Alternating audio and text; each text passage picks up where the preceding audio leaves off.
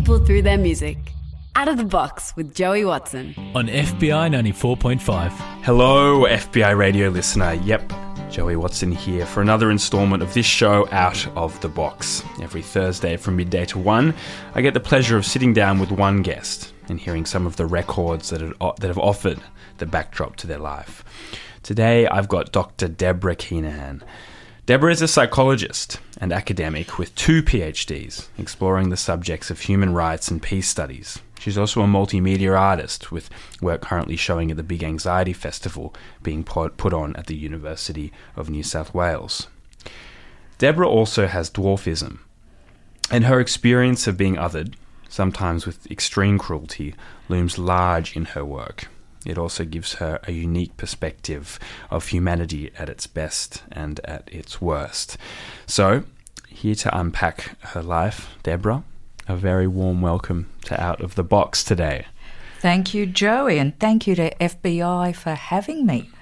We're very lucky to have you. I thought I'd start with, since your profile has kind of risen through your art and your research recently, you've been asked to do a lot more media, perhaps. There's a lot about you online now.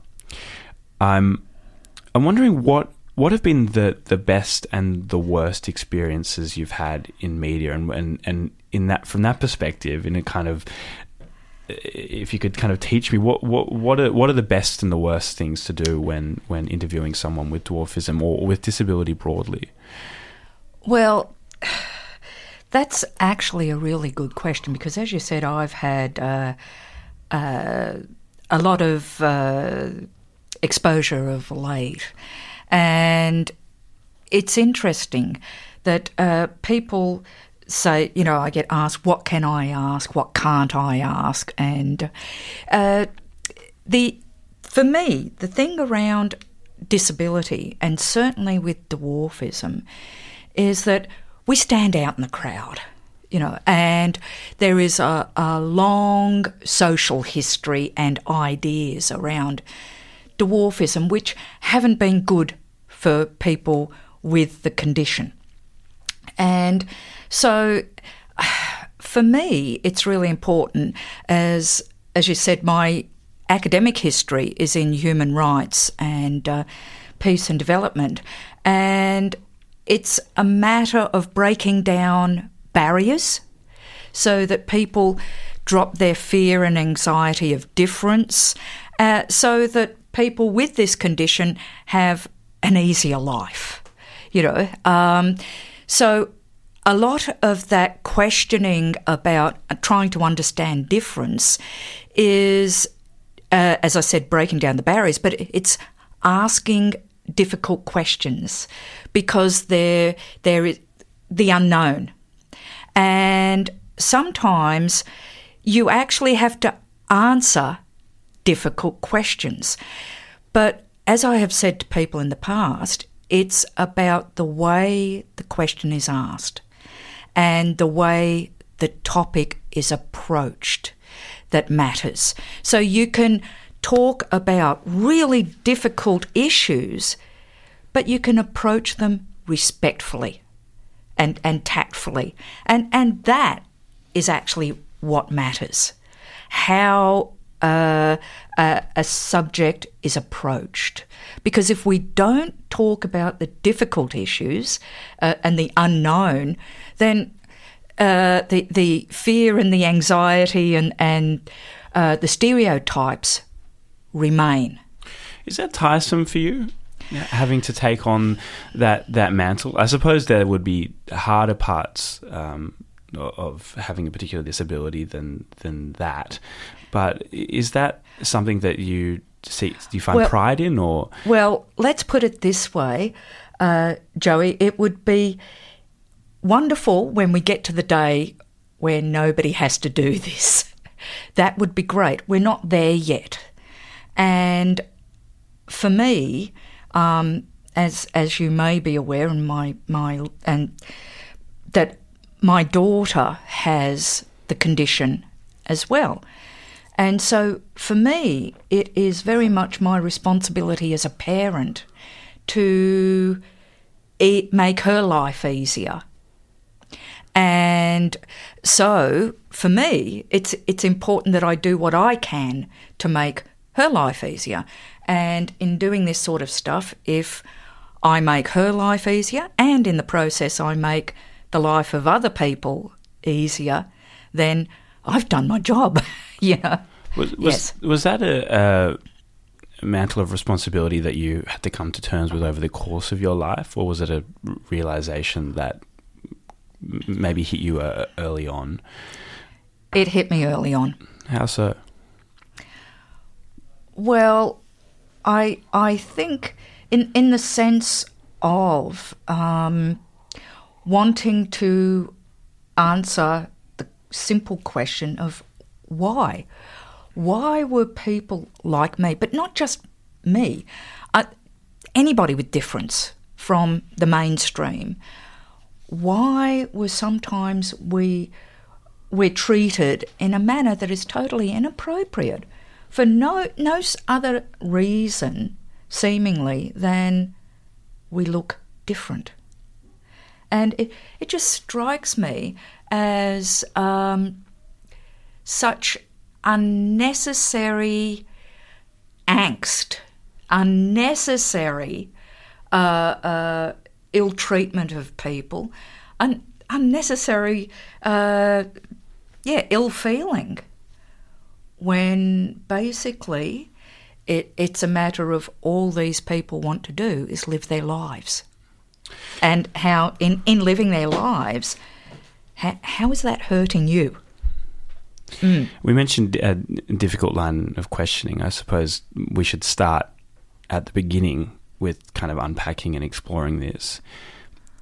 Did your parents know that you were going to be small? Was there any expectation around it? No, none at all, because my parents were average height, as I have 4 brothers. I was the youngest in the family, and my 4 brothers are of average height.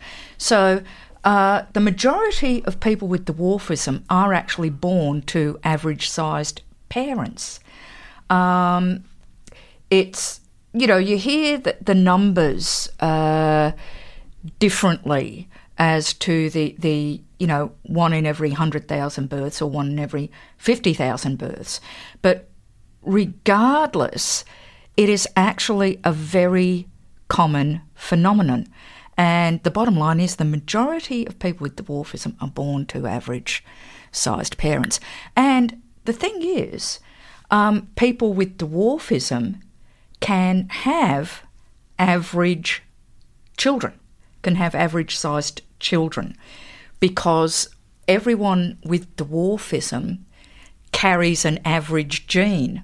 The dwarf gene is dominant, and so we all carry for want of a better term, a normal gene. So 2 people with dwarfism, if they have children, they can have children who are average height. So in some way, it was then a complete shock to your parents. Did they deal with that well? They did. I would say the medical community didn't. How they did. In what way? Well, what happened was my mother had me, and back then, we are talking many more years than I care to admit on public radio. Back then, women who bore children stayed in the hospital longer than what they do now. And she was in the hospital. I was diagnosed at 3 days of age, which was very young back then. It's not unknown for children with dwarfism born to average parents to not be diagnosed for months after birth. And I was diagnosed at 3 days old. And the doctor came to my mother. I don't know who the doctor was, but in the hospital. And he announced to her, there's a problem with the baby. She has dwarfism. So immediately constructing it in that way as a problem just immediately sets it in a certain type of framework. And the bottom line is, although there can be complications with the condition, in many ways we can do absolutely everything that the average person does. Sometimes we do it slower. Obviously, we can't run the 4-minute mile, and we need things to be lowered and such like. But we can basically do everything. It's not really a problem at all. No, well, it's more like, as I say ad infinitum, to the point of boredom to people who hear me repeat it time and time again, my dwarfism doesn't disable me. It's people's attitudes to the dwarfism that disable. Was there a moment that you can remember in your very early life becoming conscious of the fact that you were different? Oh, yes. Take me to that moment. Yes, it was more to do, I was very, very, very young. And there are two instances that I clearly remember. And this was being at home in the lounge room. I was very young. I wasn't at school yet, so I was younger than 5. And I was sat on the floor. There was a woman who was visiting. I don't know who she was. What I remember of her was a skirt and stocking legs and black shoes. That's what I remember of her. And her saying to my mother, she'll have to have a job because nobody will want to marry her. And I knew, even though I was very young, I knew she was talking about me. Now, I also have, and obviously I was too young to really put all of that into place, of course. But it's more the pieces coming together and being out with my mother and my eldest brother. And people, my recollection, it was coming downstairs in a public place, and these young people having a reaction to me. And I can remember turning around and my mother was having a go at them. And again, because they were laughing at me, and I knew it was me that they were. So it's more the growing awareness. And, my parents never hid the fact that I was physically different. They never hid that. And we would, Dad in particular would talk to me about it. And he would say, look, you're different, different you look. And basically he would always say, now, really, it would be good if society was just always accepting and it came to you. He said, unfortunately, that's not going to be the case. And I can remember him quite straightforwardly saying to me, you're going to have to reach out. You're going to have to do some of the hard work. Yeah. Let's go to some music now off the top, Debra. What do we want to play to that? Oh, well, let's start at the very beginning. One of my music was always a part of their house because having the 4 brothers, my earliest memory of music after nursery rhymes, of course, was the Beatles. I'm sure you're not the only one. Oh, golly gosh, yes, and She Loves You, yeah, yeah, yeah. Yeah.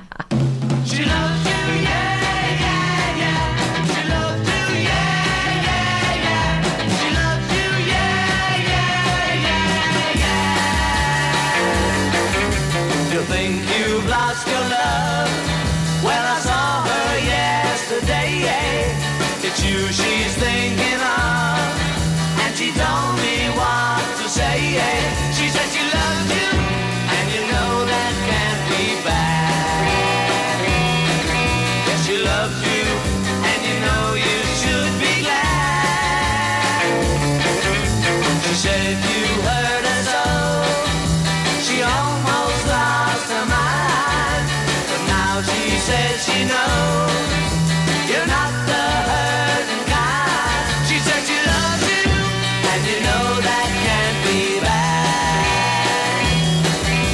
she loves you, and you know you should be glad. She loves you, yeah, yeah, yeah. She loves you, yeah, yeah, yeah. With a love like that, you know you should be glad. You know it's up to you. I think it's only fair. Why couldn't hurt you too? Apologize to her, because she loves you, and you know that can't be bad. She loves you, and you know you should be glad. She loves you, yeah, yeah, yeah. She loves you, yeah, yeah, yeah. With a love like that, you know you should be glad. With a love like that, you know you should be glad. With a love like that, you know you should be glad. Yeah, yeah, yeah. Yeah, yeah, yeah, yeah. That was, of course, the Beatles. She Loves You, a very early classic of theirs, coming on to the FBI radio today, courtesy of Debra Keenahan. Debra is an academic, a psychologist. She's an artist as well. And a lot of her work reflects on her experience of having dwarfism, and that's a lot about what we're dwelling on in our interview today. This show is, of course, out of the box. Debra, what pushed you into the discipline of psychology? Oh, that's an interesting story in itself. A cricket match. Okay. Psychology through cricket. Through cricket. You just wanted to understand the game? No. I love cricket. And when I was younger, as a teenager, we would go up to the Sydney cricket ground, and we would watch matches. And this was back when one-day cricket was just getting started, and the World Series. Great controversy. Yes. And that we had, at my time, we had the West Indies. Remember the West Indies with Viv Richard, Clive Lloyd, Michael Holding, and they were obliterating everybody, just obliterating everybody. Anyway, we came up to the Sydney cricket ground to watch this one-day match, and there was this young family behind us, two young boys, and who we assumed was their father. Anyway, it was the West Indies and Australia. And of course, as the match went on, the West Indies were obliterating Australia, as they did to everybody. But what it was, the young boys, as the match went on, became more and more abusive verbally. And it was really ugly. And it became racially based, calling it monkeys, and it was just ugly. It really was ugly. And I had little doubt that if a West Indian cricket player or a West Indian person had been anywhere near them, they probably would have been physically violent towards them. And it was just really distressing to me, and to my parents also. And I think the saddest thing is that the father thought it was hilarious. And I came home and I couldn't get it. I went, this is disturbing, that these people just look different. And it kind of added to the whole thing of how I was treated. And I just didn't get it. Like, all you have to do is just treat people decently. And that was the point. I went, I've got to understand this. And I went, right, I'm doing psychology. Did you find out the answer? Did you manage to understand it? Well, yes. For my first PhD, as I said, it was in psychology, and it was on dehumanisation. And looking at that dynamic that basically I fundamentally believe we are decent people. However, we get into situations, and situations break down our rules of decent behaviour. And so I started looking at stuff that allowed things like genocide. And basically what I found is that for people to be able to treat another person cruelly, they have to stop seeing them as a moral equal. In other words, as a person worthy of respect. And the way that all too frequently happens is if people feel like they're inadequate themselves, they're not in a good place themselves, then it becomes a matter of they've got to have a hierarchy. In other words, they've got to feel better than other people. And so there's this desire to establish a hierarchy of those who are lesser than. And so it's interesting.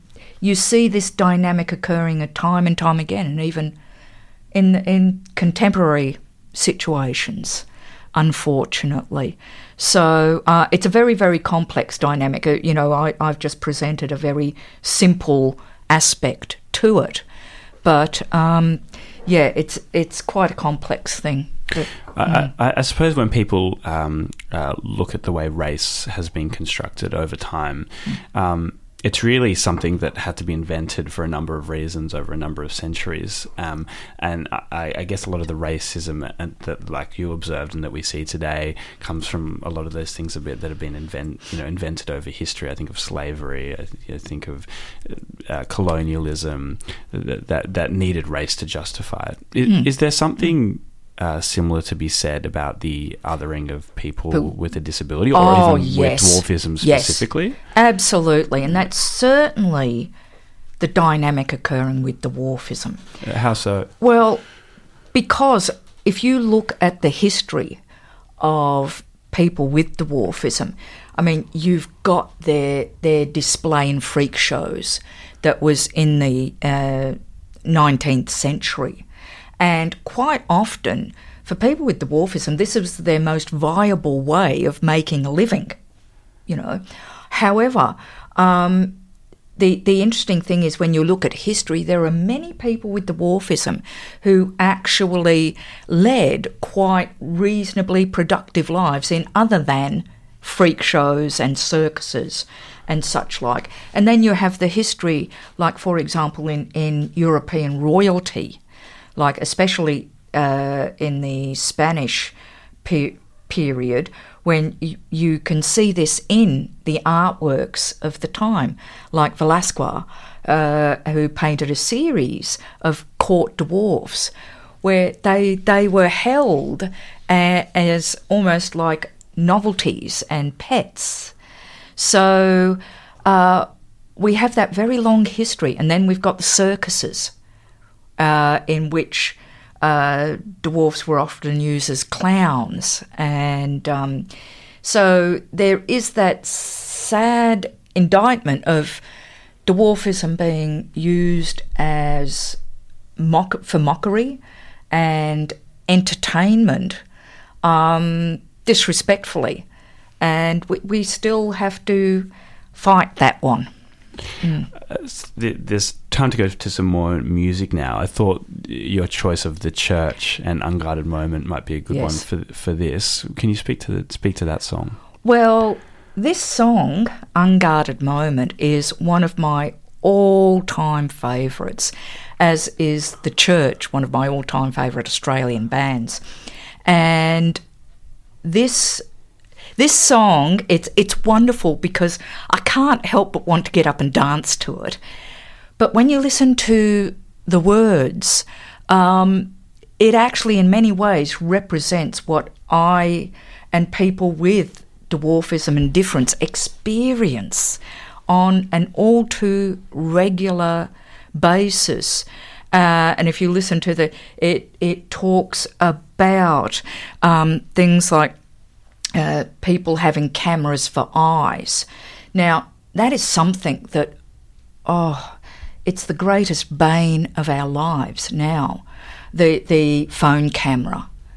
The number of times people with dwarfism will get photographed against our choice is unbelievable. And you go, and what are you going to do with that? And I know people who have actually been shown photographs of themselves on social media where memes being made out of it, and all they're doing is walking down the street. It's so this public mockery is it's painful and it's unnecessary. But this song actually speaks to many of the issues that we experience. But I actually choose it because I just really love the music.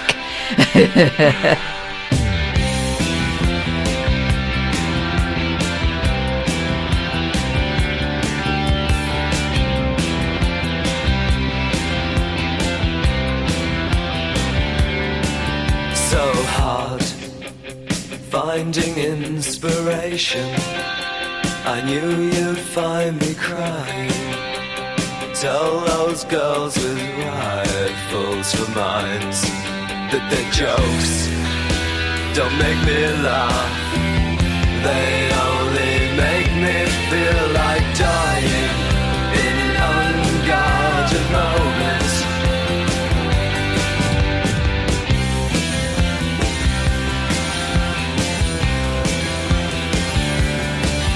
So long between mirages, I knew you'd find me drinking. Tell those men with horses for hearts that their jibes don't make me bleed. They only make me feel like shrinking in unguarded moments.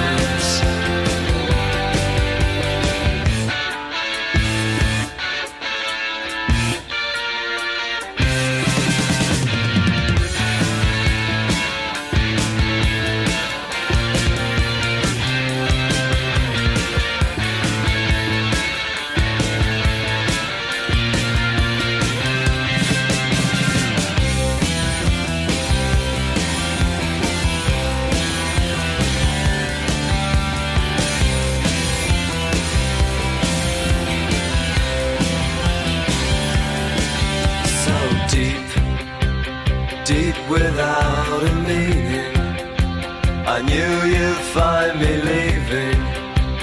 Tell those friends with cameras for eyes that their hands don't make me hang.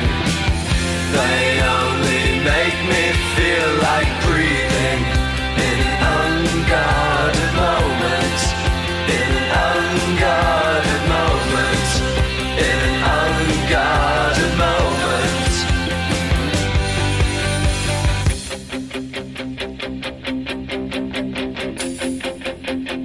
Unguarded moment, in an unguarded moment, in an unguarded moment, in an unguarded moment.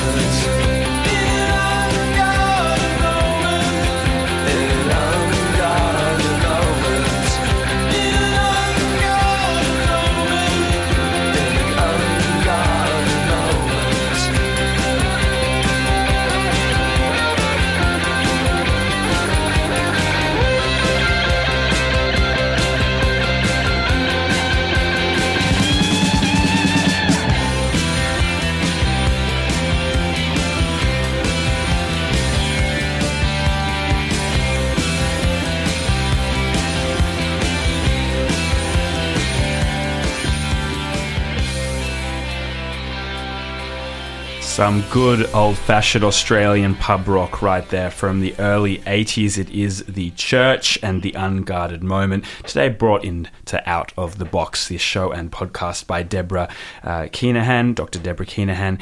She is an academic and a psychologist, and much of her work reflects on her experiences of her dwarfism. Debra, one of the big parts of your story is your decision to have a kid.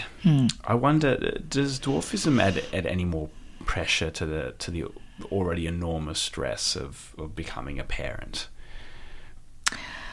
Not for me. Not for me. Simply because, you see, my daughter, Sarah, her father is average height. So I knew in that situation that the child had a 50% chance of being either average height or having dwarfism.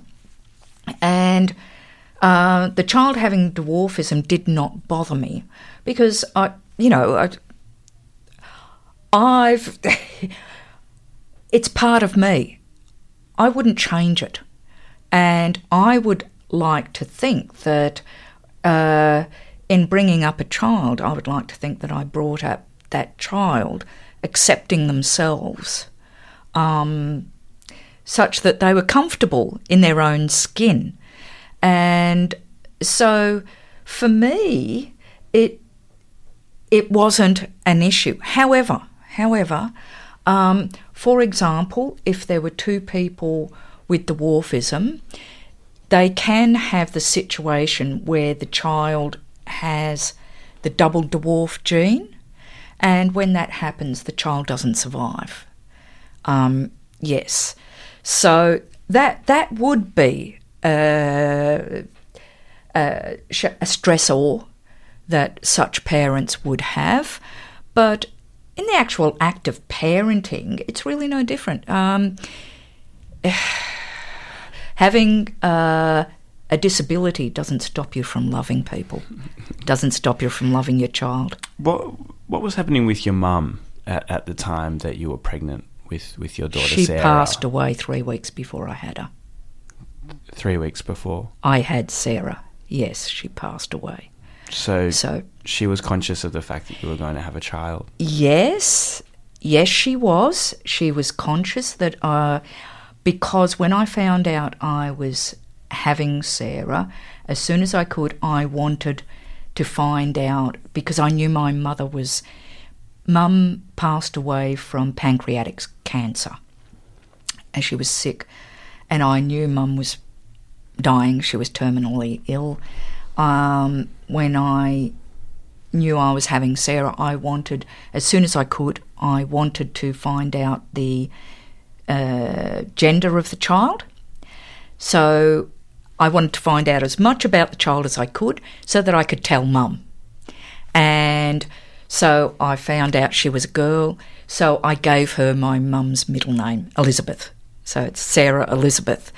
And Sarah after my father's favourite aunt. Did you tell your mum? Oh, yes. So she knew that? Oh, she knew. How did she respond? Oh, well, it was quite funny because she said to me, Sarah Elizabeth. She goes, Elizabeth? She goes, that's my name. I went, yes. Went, it was, yes. She was in the hospital lying, and she was passing away, and she knew. So it pleased her. Yes. Do you think society has changed in any way in the way it responds to dwarfism since you were growing up and since you're watching your daughter grow up and coming to terms with a similar thing? In some areas, yes. Has her experience been different from where you've seen it? In some ways, yes, and in other ways, no. For example, I didn't have to deal with phone cameras when I was younger. Sarah's had to deal with phone cameras and had to deal with them for a long time. Sarah's been in the situation of being stood at traffic lights and a car's driven past, stopped, and how's this for ridiculous, reversed against the light, and the passengers leant out and taken photographs of her. Yes, and she and I have been together when we've been photographed, and on that occasion, when we were together, we were photographed 4 times in the matter of only, well, it wasn't even a couple of hours, and it got too much for her. And she ended up in tears and said, I just want to go. I want to go home. And all we wanted to do was spend an afternoon in the park. What can we play for Sarah? What song should we play now? What should we play for Sarah? Oh, look, I hope you don't mind. I want to play Axiom's A Little Ray of Sunshine. It's a really old song. Another Australian band. And icons, really. Glenn Shorrock and, yeah. But A Little Ray of Sunshine. Father says she has to have a name not the same as her mom's, but a name just the same. A little ray of sunshine has come into the world. A little ray of sunshine in the shape of a girl.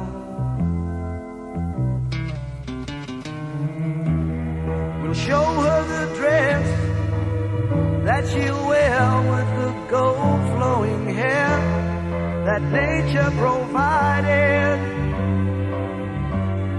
A little ray of sunshine has come into the world.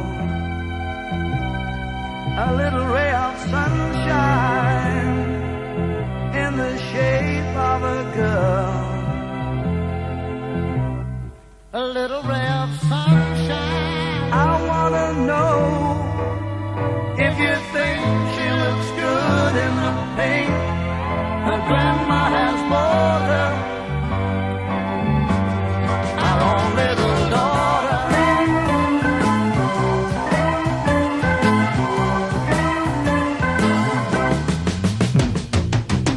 She can make you feel good. She can make you feel that it's all worthwhile. Only by her smile. Only by her smile.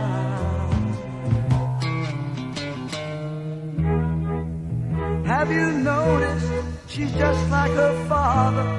I think that I'd rather her hair was much darker. A little ray of sunshine has come into the world. A little ray of sunshine in the shape of a girl. She can make you feel good. She can make you feel that it's all worthwhile. Only by her smile. Only by her smile. Only by her smile.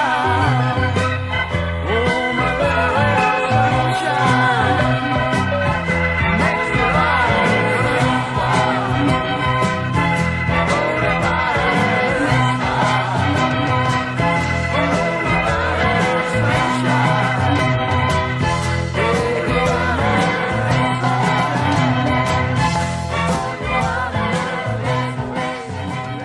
That's Axiom and A Little Ray of Sunshine, a classic Australian band that I have only just learnt about, courtesy of my guest on Out of the Box today. It was brought in by Debra Keenahan. Dr. Debra Keenahan is my guest. She is an academic. She's also an artist, and her work reflects on her experiences of dwarfism, a lot of which we are covering in today's show.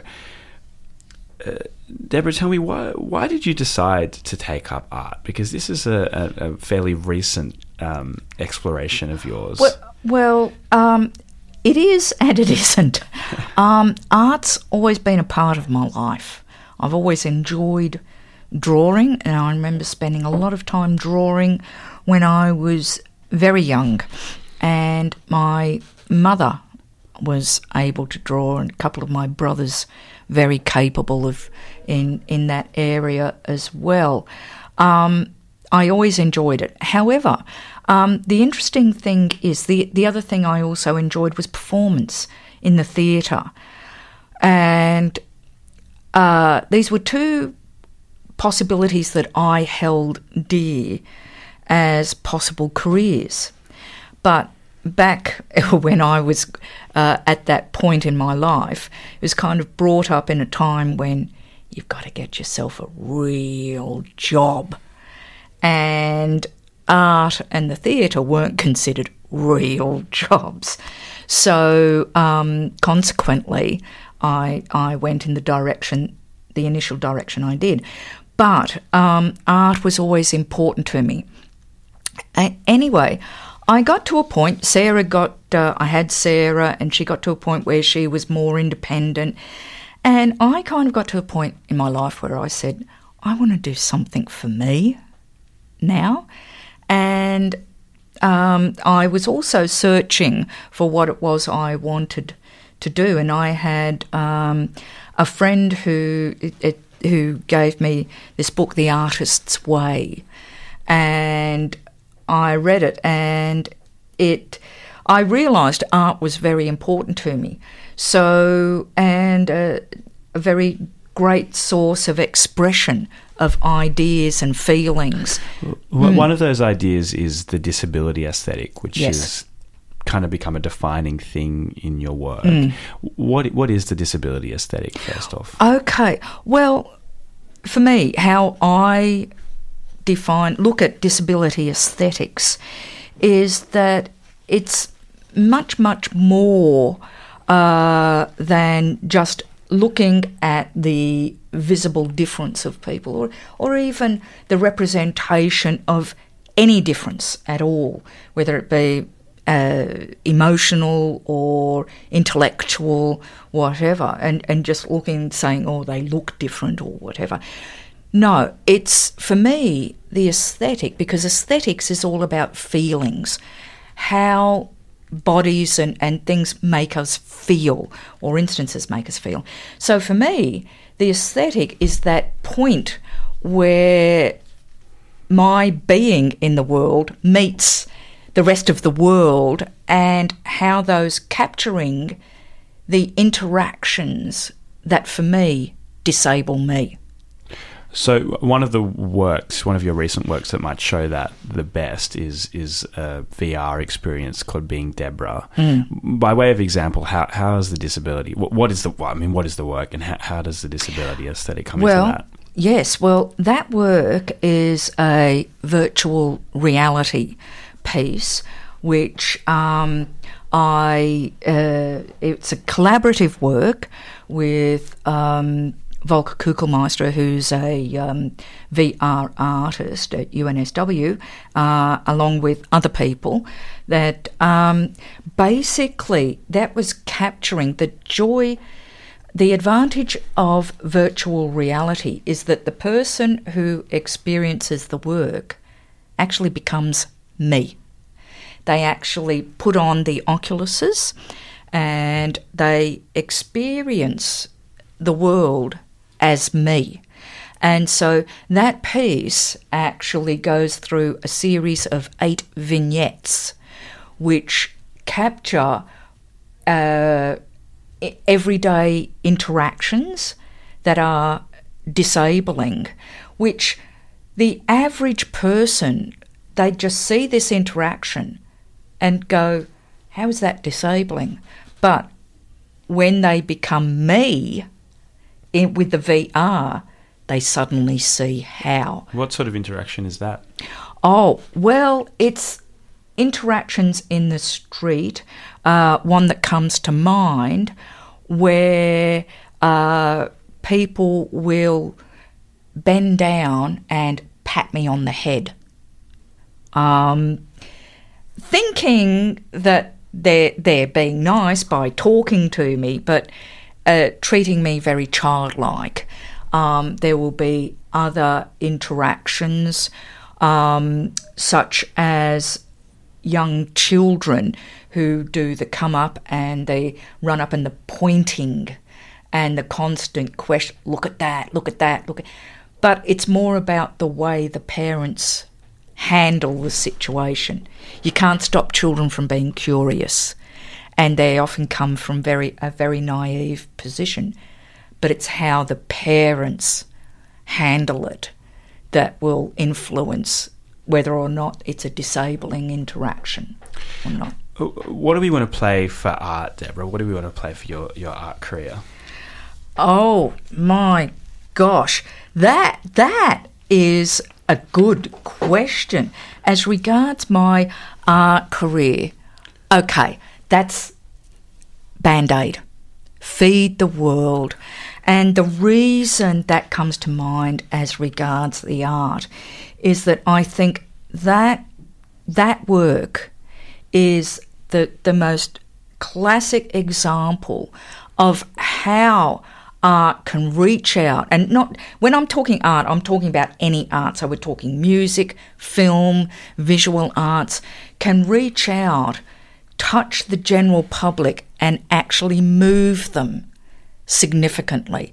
And I think the Feed the World and the resultant concert, Band-Aid concert, is the most wonderful example of how the arts can make a significant difference.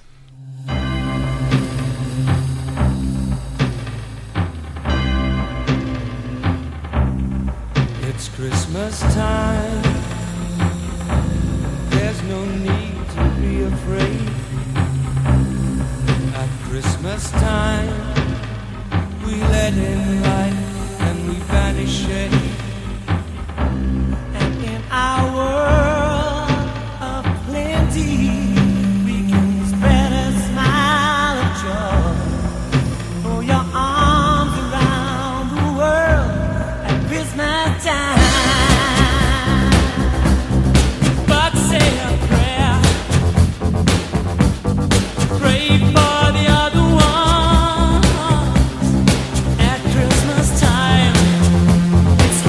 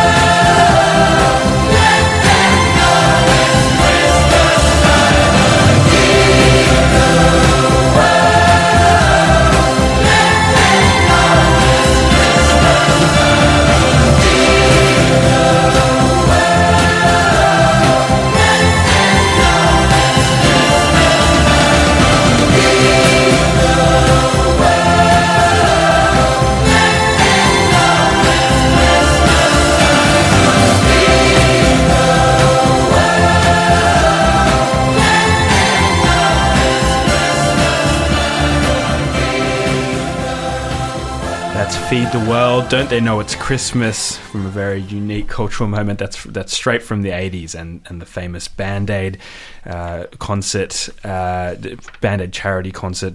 We had Boy George in there, Bob Geldof, Sting, about 20 other different singers.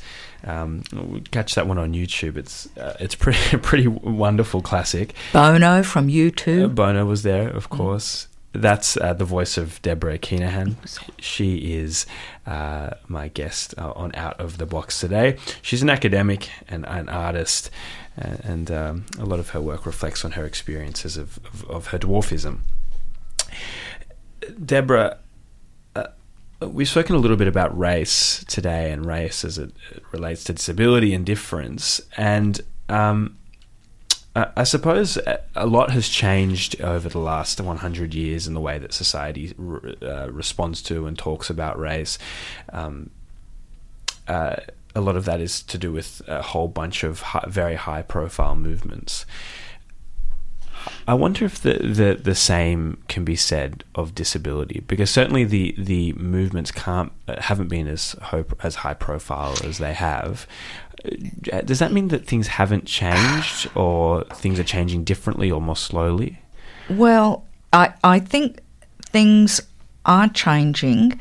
They are changing more slowly, and the thing is, disability is an interesting social group, because it is the one, shall we say, vulnerable groups, like you have race, gender, disability, but it's the one vulnerable group that cuts across all vulnerable groups.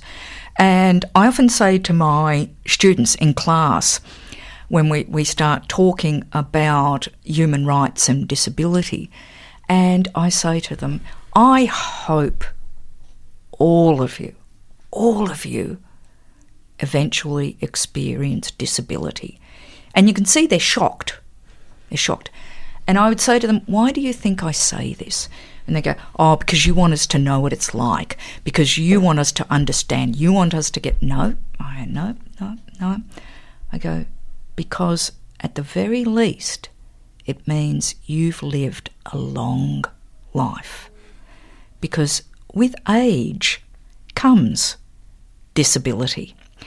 And as our population is having a longer lifespan, then disability is something that basically everybody will eventually experience if they live long enough, or they will at least have members of their family who will experience it. If they live long enough. So consequently, it is actually something that is relevant to everyone. But in some ways, because it's so deemed such a negative, that I think it has that fear factor involved, especially if you consider that we live in a world that values appearances, puts a lot of emphasis on physical appearance.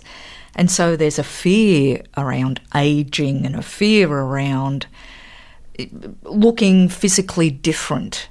And, so I think that can be part of why there is this resistance to accepting and making changes in that way. Where do you think change comes from then? Well, there's two ways, and it really needs to occur simultaneously for it to have a real momentum.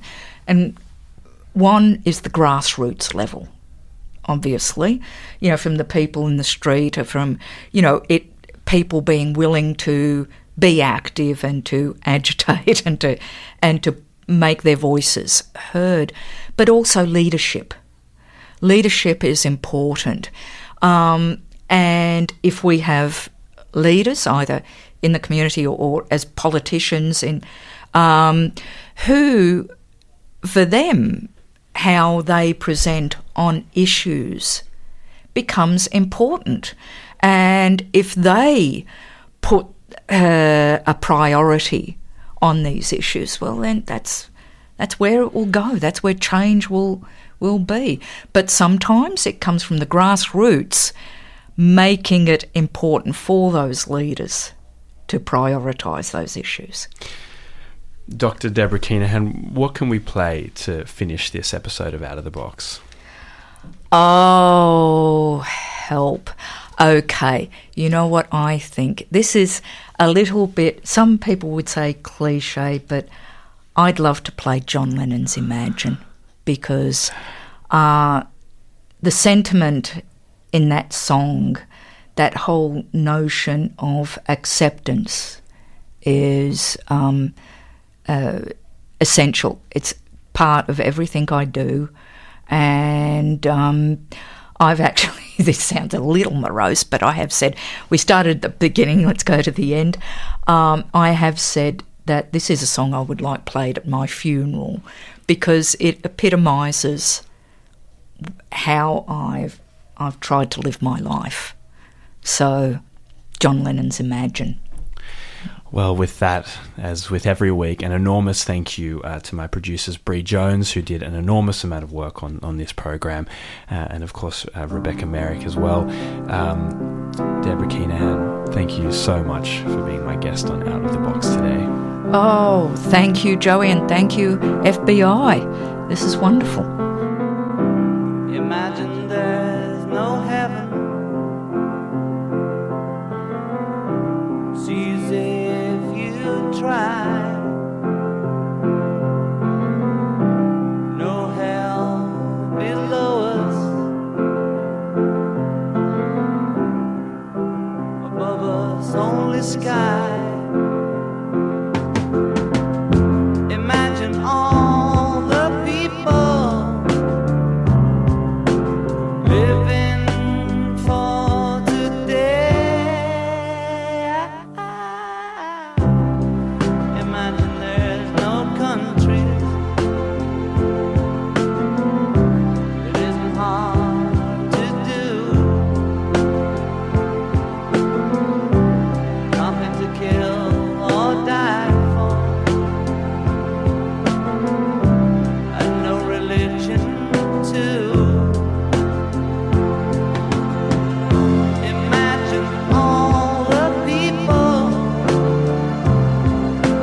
living life in peace.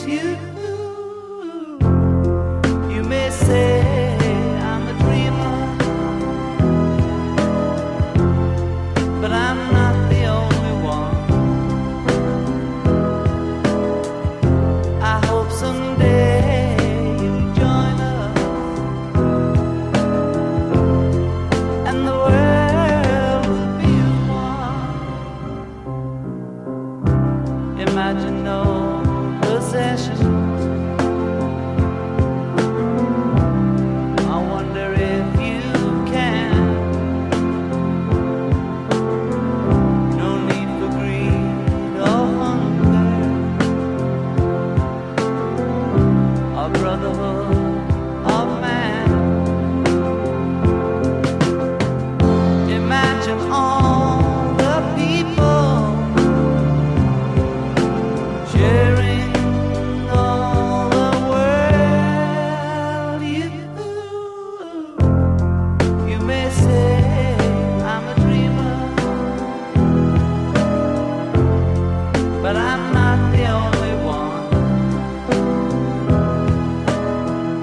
I hope someday you'll join us, and the world will live as one.